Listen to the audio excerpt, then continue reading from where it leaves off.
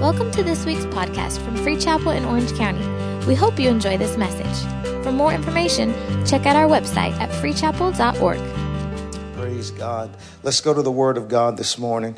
Open up your Bibles with me for a few moments. I want to go to the book of 2 Timothy this morning. 2 Timothy chapter 2. 2 Timothy chapter 2.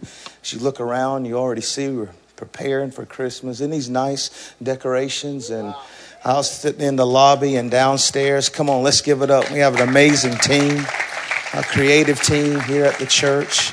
Amazing volunteers and staff here that do all these things behind the scenes to make sure that we have an amazing and excellent place, and we're thankful for all of them. 2 Timothy chapter 2. I'll begin reading at verse 1. 2 Timothy chapter 2. I'm reading from the New King James Version this morning. And it says this. It says, "You therefore, my son, be strong in the grace that is in Christ Jesus." I love how Paul calls Timothy his son. He always refers to him as son, his spiritual son here. And then he says these things. He said, "Be strong, my son, in the grace that is in Christ Jesus." And then verse 2, he says this, "And the things that you have heard from me among many witnesses, commit these to faithful men who will be able to teach others also." Notice he said, commit these things that you've heard among me, these things that I've imparted to you and I've taught you. He said, commit these things to faithful men who will be able to teach others. I love that. I'm not going there, but notice here's a great practical principle when it comes to entrusting people with certain things. Notice that God prioritized faithfulness over ability. Did you see that? He said, commit these to faithful men who will be able to teach. Oftentimes, we want to show our ability before we show our faithfulness. Faithfulness has to do with your heart, but ability has to do with your gift and talent. But God says you may have a great gift, you may have a great talent, but the thing that I'm looking for first is faithfulness. Will you be faithful to the house? Will you be committed to the house? Will you be faithful for rehearsals? Will you be faithful for showing up on time? Will you be faithful? I look for faithfulness. Man may look for talent and ability, but I'm searching for a heart that is faithful. That's free. I'll keep moving. Then he says this. He says, "You therefore," and it's almost like he switches, "must endure hardship as a good soldier of Jesus Christ, Timothy. No one engaged in warfare entangles himself with the affairs of this life, that he may please him who enlisted him as a soldier. And also, if anyone competes in athletics, he is not crowned unless he competes according to the rules. The hardworking farmer must be first to partake of the crops. Consider what I say, and may the Lord give you understanding in all things." Let's pray. Father, we thank you for this moment in time. I thank you for your word. I thank you for your touch and your presence. Holy Spirit, I ask that you would anoint me and anoint us to hear and receive your word today, that you would take the word of God and that you would do with it what only you can do and bring forth a revelation, clarity, and understanding. Help us today, Lord, to not just be hearers of your word, but doers of your word, and receive the word, and may it be mixed with faith that we might receive the fruit and harvest of it, Lord. I thank you in advance for what you're going to do in this service. In Jesus' name, amen. Here, the Apostle Paul is writing another letter to his son in the faith, Timothy. And when you look at the first chapter or the first book of First Timothy, Paul is often instructing him and guiding him and mentoring him in the ways of pastoring or leadership of the church. Timothy, who was a young man, where we hear the scripture, let no man despise your age. He was a very young man who was called into a great call of ministry to be pastor of the great church at Ephesus, one of the largest churches that Paul had established. And he was undergoing a huge ministry, a huge responsibility that God had given to him. And throughout the first chapter, you see all types of instructions and guidelines and doctrines that Paul was giving Timothy on the organization of the church and how to set up leadership and things of that sort. And then when you get here to 2 Timothy, he's still instructing and teaching, but here he kind of starts having to take a little turn to move from just informing Timothy to encouraging Timothy.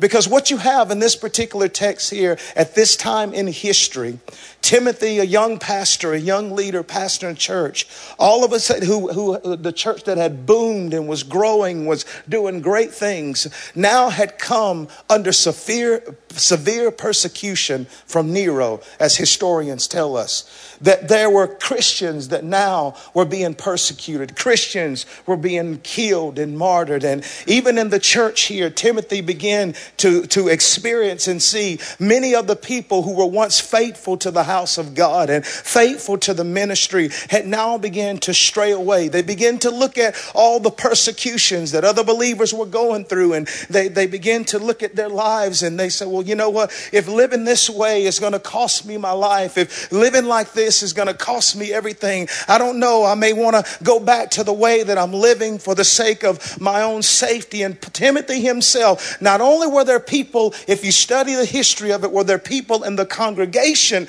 that were straying away due to the hardships, the struggles, and the hard times that the church was going through. But even it said some of his leaders had begun to stray away and leave and said, it's too hard, it's too tough, and we're out of here, is what the text teaches. And it is in this time, the Bible said, that Paul comes along to young Timothy. And notice what he says. He said, I want you in verse 7 to consider what I'm saying to you. He said, and may the Lord give you understanding. And he comes on with these words of encouragement. And when this young preacher is facing just a hard time, he's struggling. He says, I know what you told me in the first book of Timothy, that I've got a prophecy over my life, and I've got a call over my life, and I've got a destiny to fulfill. And I started out operating, and now, wait a minute, I didn't know that this call and this purpose and this dream was going to take me to the place that I'm being challenged on everything that I believed in. I'm being challenged even in the fulfillment of what I've been called to. And he was in a hard time. He was struggling. He was suffering and going through, not only personally, but also having to deal with all the things that involve the church. And the Apostle Paul comes in like a great mentor and a great leader would. And he says, son, you're not going through anything that I haven't gone through myself. You're not facing anything that I not have faced myself. He said, I want to give you some encouragement. Notice he said, I want you to consider the things that I'm telling you. In other words, think on these things. Think on what I'm about to tell you. Meditate on what I'm about to tell you. In other words, he was saying, you're going to make it.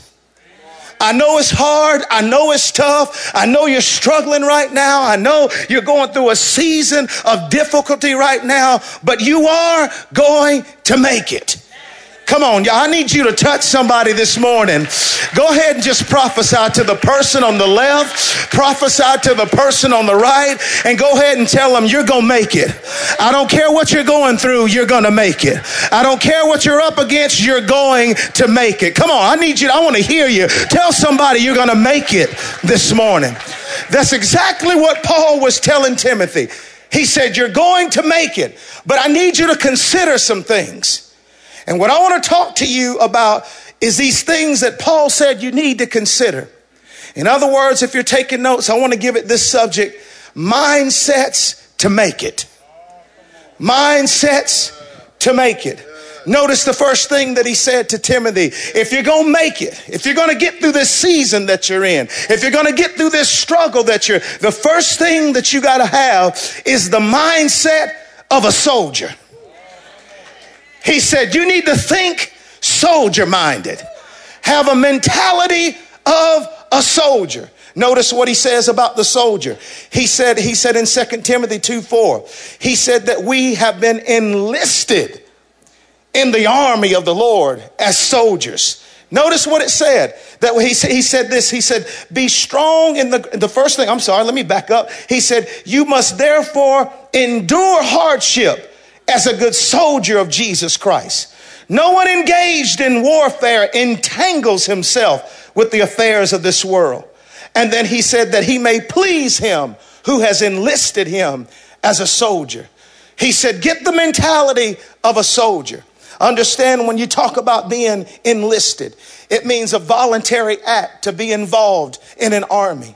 All the people that are, unless you're drafted, that are enter into the army or military service, it's a voluntary act that they choose to. Understand, when it comes to salvation, salvation is a choice. God will never make you be saved, and God will never tell you to put you in a point where he just makes you get saved. You have to. But the Bible says, I set before you life and death, blessing and cursing. I did all that is needed to be done that you can have life and eternal life, but you have to make the choice. Come on. You have to make the choice to surrender your life to Jesus Christ. And understand that when we got saved and when we gave our hearts to Jesus Christ, we were enlisted in the army of the Lord. He didn't just become our Lord and Savior. He became our commander in chief. In other words, we're not just saints that are saved, but we're soldiers in the army of the Lord. He said, I need you to get a mindset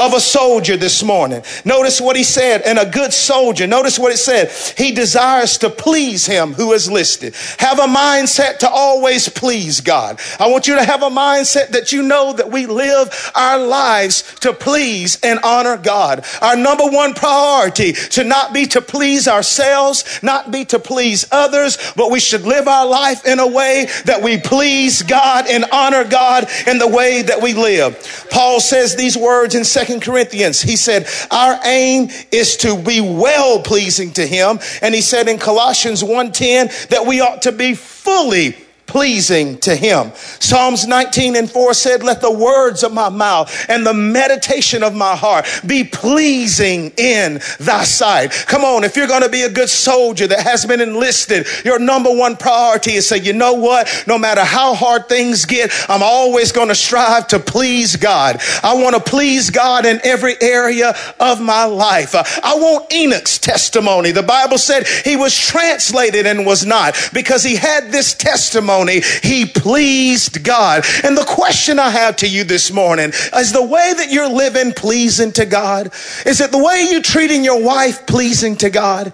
The way you're treating your husband pleasing to God? The way you do business on your job or in your business, is it pleasing to God? Do you aim to please him in everything that you do? Not men pleasing, the scripture said, with eye service. In other words, I only do things just to be seen, but a heart that really has the desire to please God. I want to know if there's anyone in here that says, you know what, I refuse to live a life getting caught up in trying to, and you know what, let me just go ahead and say this to you. Let me work this on through. One of our biggest problems, the reason why we struggle with pleasing God, we're too busy trying to please people. We're caught up in trying to please everybody. I want to deliver some of you this morning from people pleasing. Understand that no matter how hard you try, you will never ever please everyone. Everybody has an opinion, right? They have that right. Everybody has different thoughts and perspectives and mentalities about life. They have that right. But you will worry yourself crazy.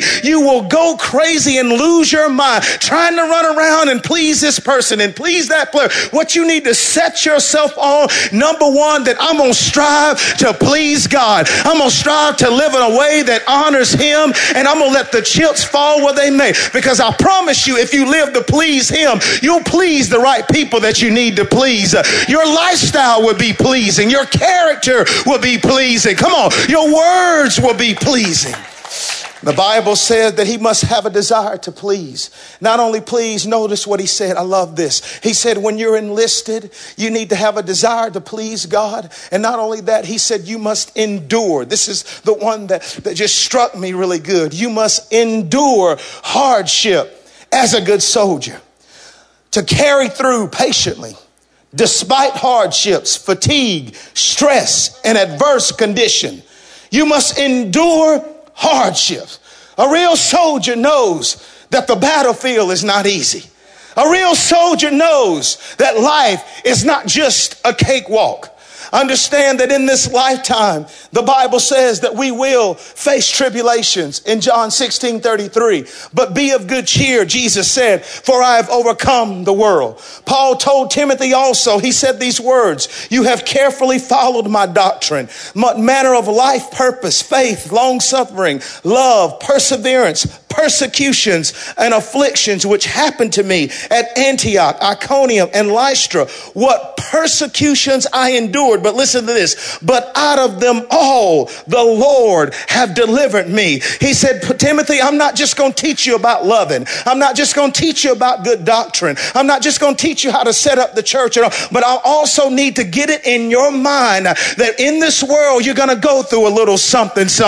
In this world, if you live long enough, hardships will come. Struggles will come. Obstacles will come. Come on. Adversities will come. And see, what happens is real commitment to Christ and to your commander-in-chief will always be exposed in times of crisis. Whether you're really committed, whether you're really loyal to God, will always come to the surface when hard times hit. The question is, anybody can be committed when there's money in the bank. Anybody can be committed when everything is going all good in their life. But can you be committed when the challenges come? Can you be committed when change comes? Can you be committed when crisis hit your life? Can you stand there and say, in spite of it all, I will worship you. I will praise you. I realize this is not going to be easy. This is not going to be tough, but I'm going to endure hardship. How do I endure hardship? How, Paul? You're making it easy. It sounds easy, but how? Notice the first thing he told him. He said, you have to be strong in the grace that is in Christ Jesus. He said it this way in Ephesians, be strong in the Lord and in the power of his might. In other words, it's not my strength that I'm operating under. It's not my ability that I'm moving with. But he said, in the Lord. Now, let me teach you something. That word, be strong in the Lord, is translated dunamis. It's dynamite power. It's energy. It's actually supernatural power. But here's the picture that it paints. It's supernatural power that has to have a receptor. In other words, it's release when there is a receiver to bring it into. In other words, it will not be released if there is no receptor. It looks for a place to deposit itself. In other words, you have to understand when the Bible said the Holy Spirit will strengthen us in our inner man. Your inner man is the receptacle of the supernatural enduring power of God. And what you have to see yourself is not just a transmitter, but you have to see yourself as a receiver. That's why the scripture said you shall receive power, come on, when the Holy Spirit comes upon you. So what I have to do is realize, Lord, I can't lead this marriage in my own strength. Lord, I can't be the husband that I need to be in my own strength. I can't lead this ministry. I can't lead this business. I can't carry out this career. People are fainting because they're trying to do things in their own strength and ability. But I'm here to declare to you this morning, if you're going to be a good soldier, if you're going to to endure hardship. It's not by power nor by might. It's only by his Spirit. You can make it with his strength. You can make it with his power. You can make it with his grace. I don't know who I'm preaching to this morning. I feel like there's some people in here. You've been struggling. You've been going through hard times. You've been going through a difficult season but the power of God will turn his strength will turn adversity into advancement. His strength will take obstacles and say, no, this is just an opportunity for God's power to be displayed in my life. There's some people that are going through things. You walked in this room this morning ready to give up. Walked in this room ready to quit and throw in the towel, but you picked the wrong service to come to. You are here this morning to hear this word. You're not going to quit. You're not going to give up. You're going to endure because you have power. Come on. I have power to stand. I have power to keep pressing. I got power to keep going. Power to endure. I'm going to make it. I'm going to make it. Oh, yes, I am. I'm going to make it. Come hell and high water, I'm going to make it. I may only have a question mark for a brain now. Things don't make sense. Things are not clear. I don't understand all the facts. I don't see all the details, but somehow, some way, my God is going to bring me out. I will endure. Come on. Weeping may endure for a night, but joy is coming in the morning. Somebody's crying season is about to come to an end. You've been sowing in tears, but in Jesus' name, you're going to reap in joy. You will make it. He said, if you're enlisted, you got to endure. And then he said, remember, he said, don't forget this. You're engaged. Notice what he said. You're engaged. Engaged in warfare. Can I tell you, you need to have the mindset that we're in a fight this morning. We're in a real battle this morning. Is anybody hearing what I'm saying? We're in a real fight. We're in a real battle. Timothy says, 1 Timothy 1:8 says, Paul said, wage a good warfare. Fight the good fight of faith. I have fought the good fight, Paul said again. Understand that we're in a war this morning. And what type of war that we're in. The Bible tells us that we wrestle not against flesh and blood, but against principalities, powers, spiritual wickedness in high places. In other words, we're not in a flesh fight. We're in a faith fight and a spirit fight. This is a fight that you won't win in your flesh. This is a fight that you won't make it in your flesh. This is one that has to be fought in the spirit. It's one. Come on. Let me just go ahead and say this, because we got to understand that the war we're in is bigger than what you see with your eyes. Understand that spirits are real. And I'm not getting weird this morning, but at some point we got to come back and start talking about this stuff. Spirits are real. Demons are real. Devils are real. Are you hearing me this morning? Jesus talked about spirits of infirmities, unclean spirits, deaf and mute spirits that come to plague and torment the bodies of people and torment their lifestyles. They're on an assignment from hell to steal, kill, and destroy. Principalities. Do you know there's territorial spirits? The Bible talked about in the book of Daniel, the prince of Persia that was over a region. You know, a spirit can be over a region. And I'm not trying to spook you out. I'm not trying to weird you out. But see, the thing the enemy wants us to think that he's just a little dude with a pitchfork with horns and dressed in a red suit, and not realize that there is a spiritual war that is taking place. I want to tell somebody, we look at the news, there's a spirit behind terrorism. There's a spirit, an antichrist spirit. I'm going to preach it whether you want to hear it or not. There's a spirit behind that murdering, wanting to kill, steal, and destroy. There's a spirit sometimes behind alcoholism and addiction. There's a spirit behind drug addiction. I know you're going to be quiet on me, but I'm trying to tell you that we're in a real battle. What happened to the days that we used to use use our weapons of warfare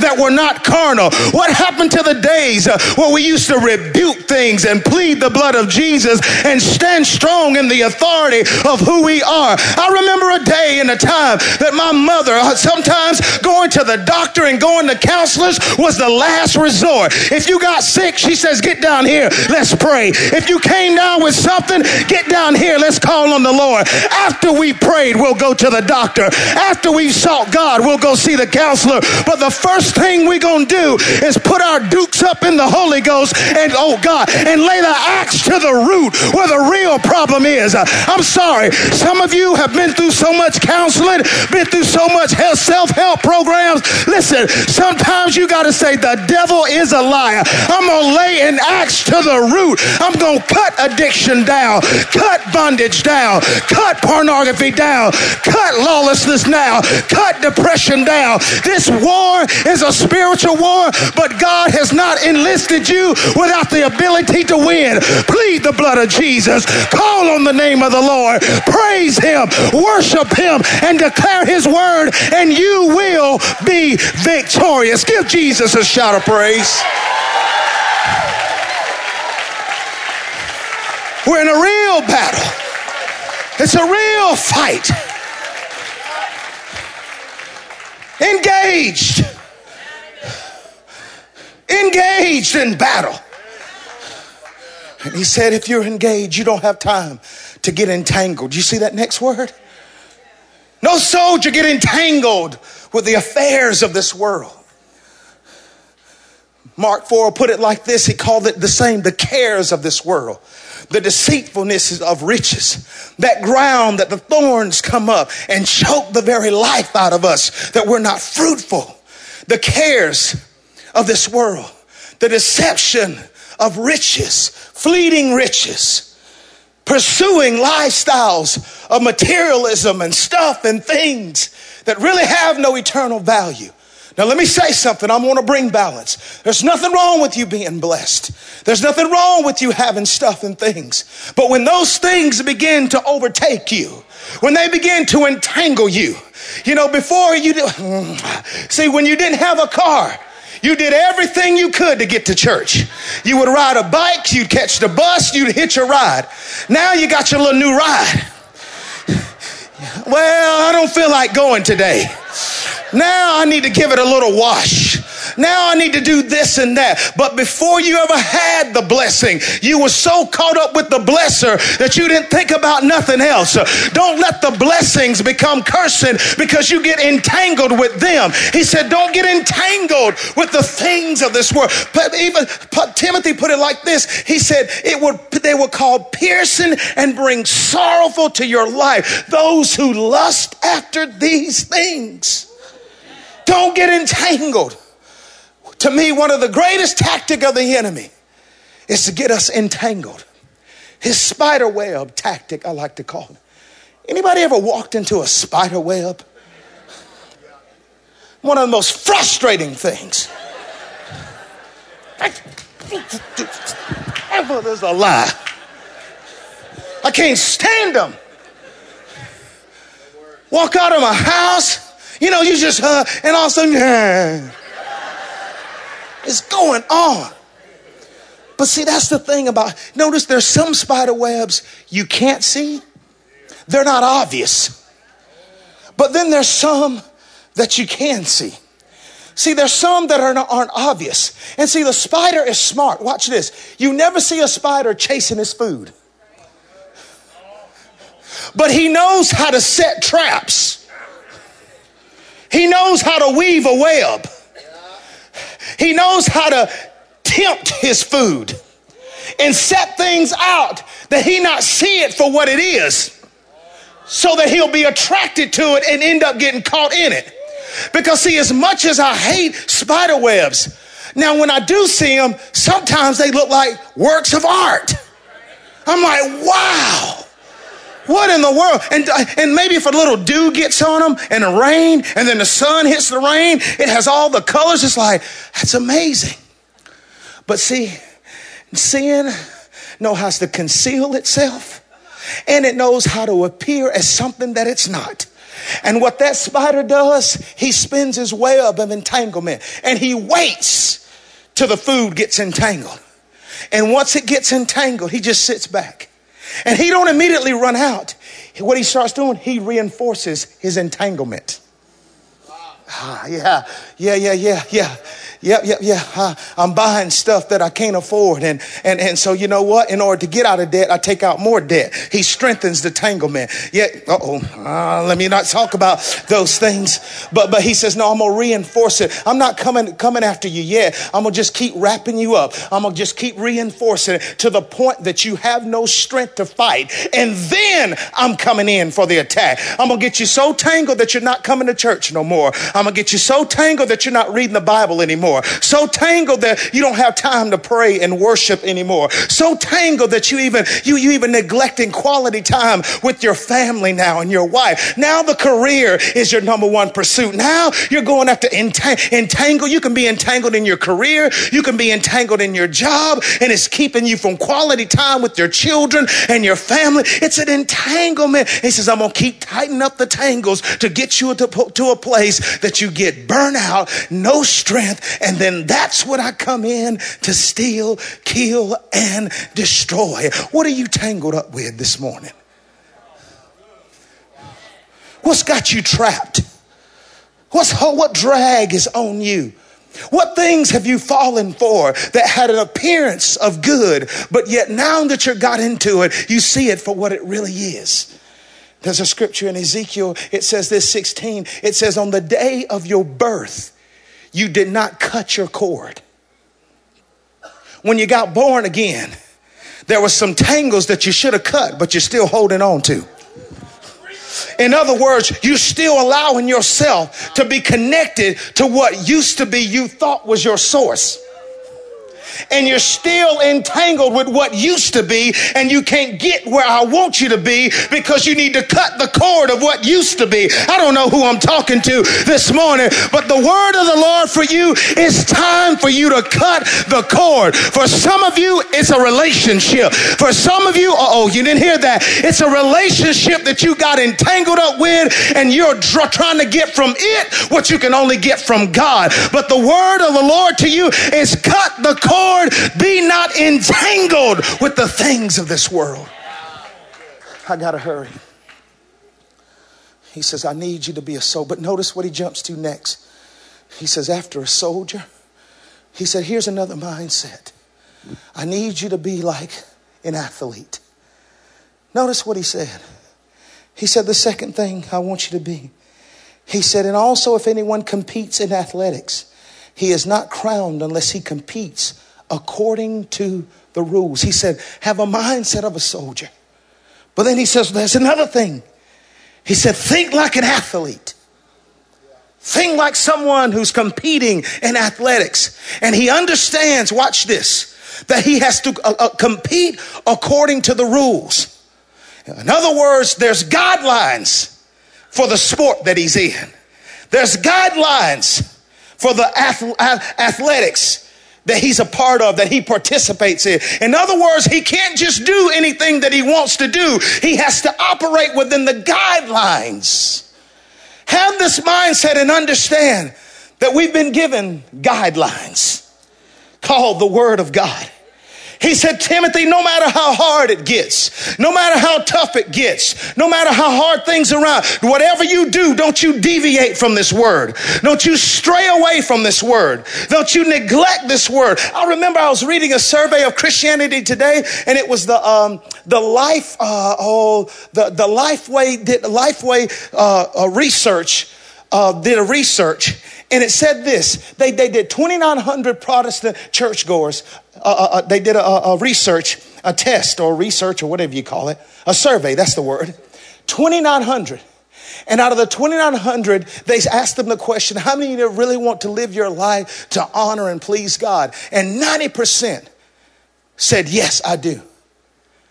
But then they asked the question, how many of you read your Bible daily? Only 19%.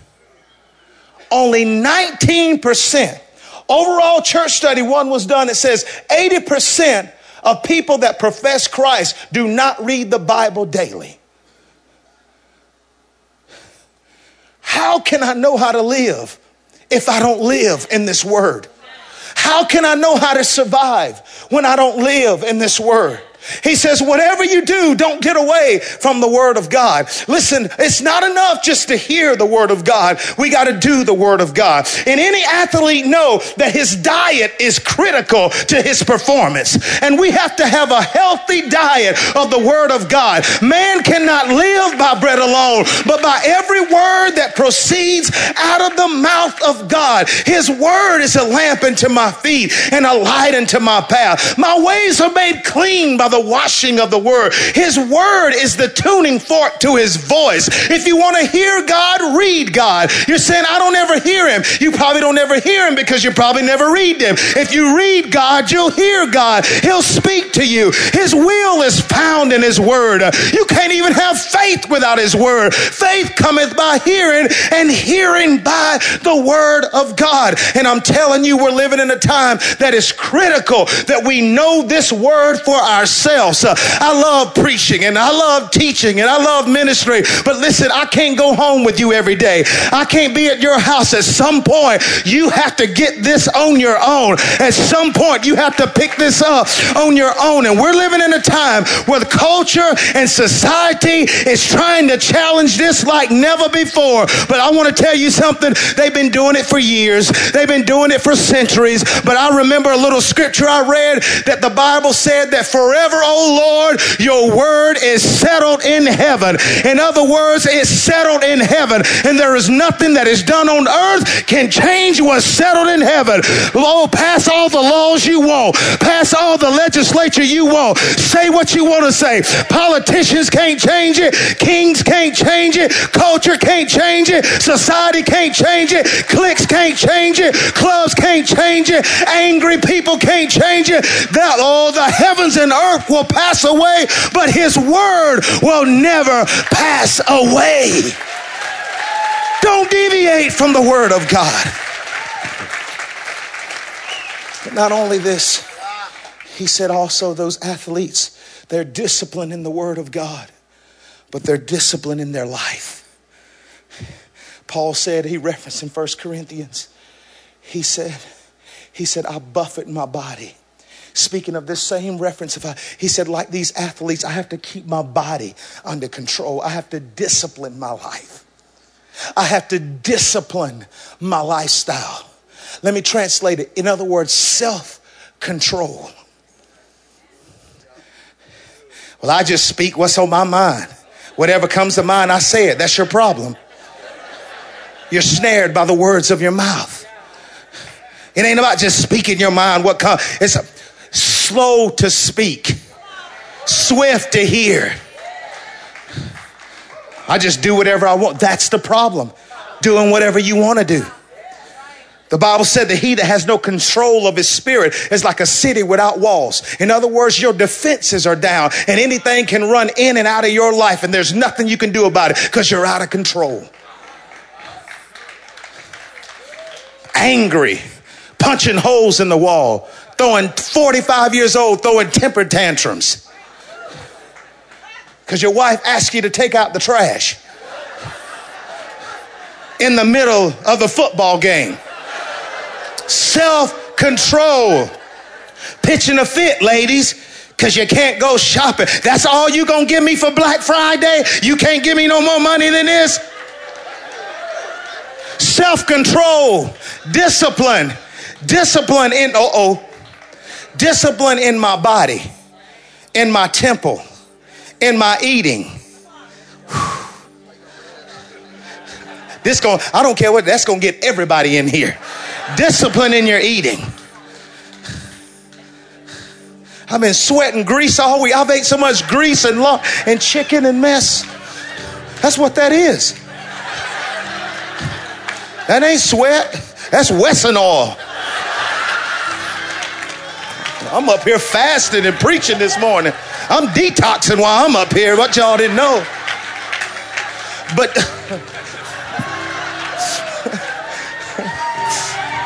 discipline over our body. Discipline, he said. You got to be disciplined. And it only comes, watch this. Notice that self-control is a fruit of the Spirit.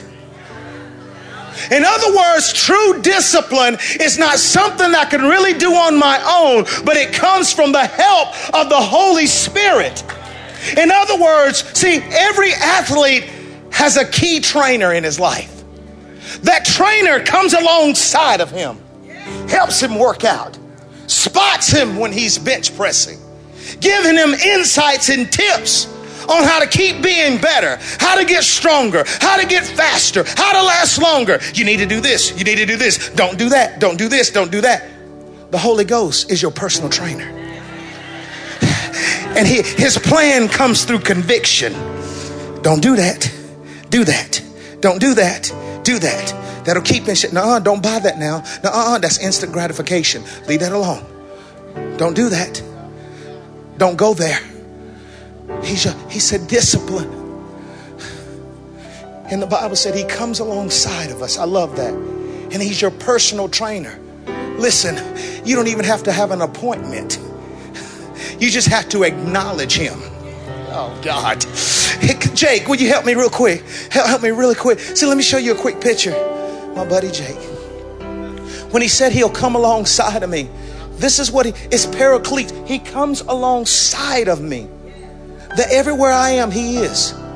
Here's the problem. I'm over here just living life. And then I'm not even acknowledging him. Going into a board meeting. God, what am I going to do? What am I going to say? What am I going to do? I'm stressed out. He's with you. Man, we're struggling in our marriage. I don't know what to do, what to say. I'm trying to. He's with you. If we just take the moment and say, wait a minute, I have my personal trainer. Holy Spirit, what would you do in this meeting? Holy Spirit, what do I need to say to my wife? And Holy Spirit, what do I need to say to my husband? See, we don't have to have an appointment with him because he's already with us. We just have to start acknowledging him, acknowledging he has everything that I need, acknowledging.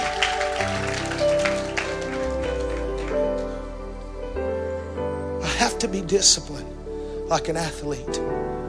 I have to endure hardship like a good soldier. But then last but not least, he says this: I need you to be like a hardworking farmer. Did you get that? He said a farmer. The King James says a husbandman, which means this: a farmer that labors and plows. He's a hardworking. The picture that is painting is one that is sweating, one that is working. He's out in the heat all day long. It's hot. He's in the middle of the sun, in the middle of the hottest season. But see what the farmer understands. I'll never get a harvest if I don't work. No farmer walks out into the ground and say, I'm expecting the harvest, and does nothing. But it's the picture that is painted. He's not just any farmer. I looked it up. He's a plowing farmer who's plowing the ground up there. It's hard, it's tough, it's hot. He's plowing, he's plowing. He said, Timothy, it's going to feel like sometimes that you're just plowing. See, let me say this. This is really something. When God, this is for people that God has given a promise. He's given a prophecy. And he showed you some things concerning your future. But what I'm learning, that between the promise given and the promise fulfilled, there's a plowing season. There's a plowing season before a prophetic season. Because see, it's in the plowing season that the ground that's going to bring forth the harvest goes through the process to be prepared for what's yet to come. Some of you, God has given you a promise. He's given you a prophecy. He's given you a dream. And you're in a season right now and you feel like you're just plowing. All you see is dirt. All you see, it seems like everything you do, nothing is changing and nothing is happening and nothing is going your way. But I want to tell you that the plowing season is process, not punishment. Some of you think you're in punishment. No, you're in process, because it's in the plowing season that he breaks up the fallow ground. Hallelujah.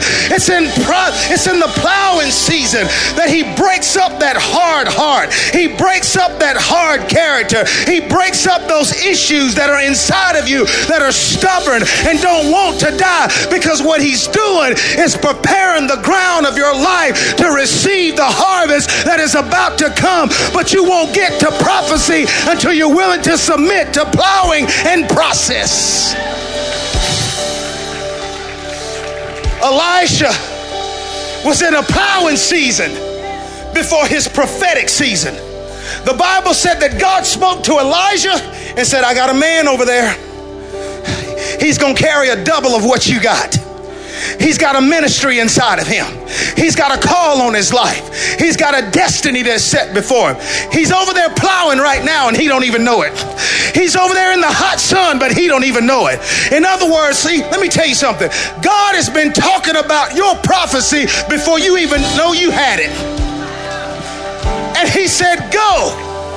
And the scripture said, go anoint him.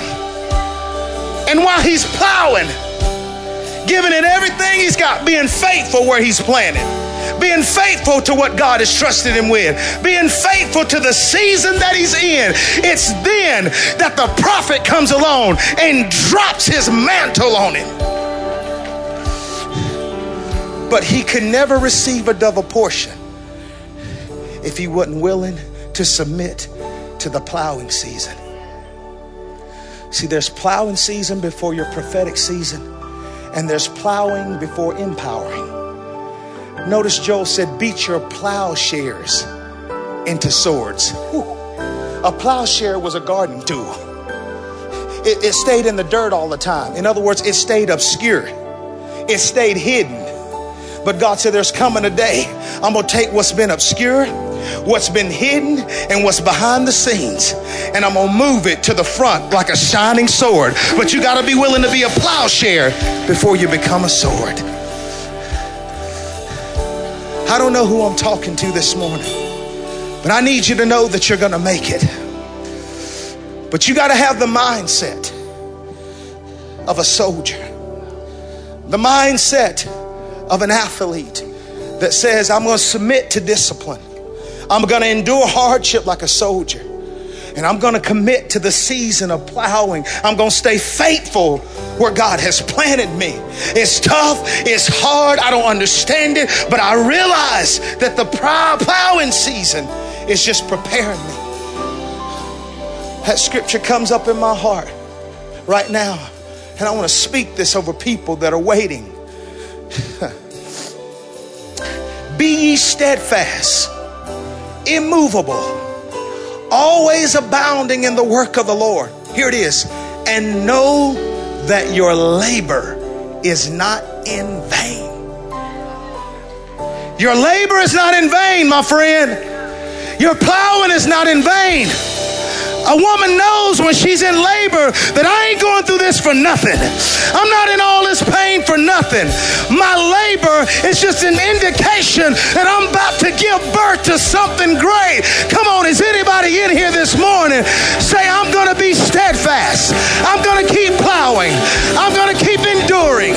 I'm going to keep discipline in my life. I'm going to stay diligently seeking the Lord because I'm going to make it. Come on, stand on your feet. Come on, lift up your voice this morning. Thank you for listening to this week's podcast. We hope you were blessed.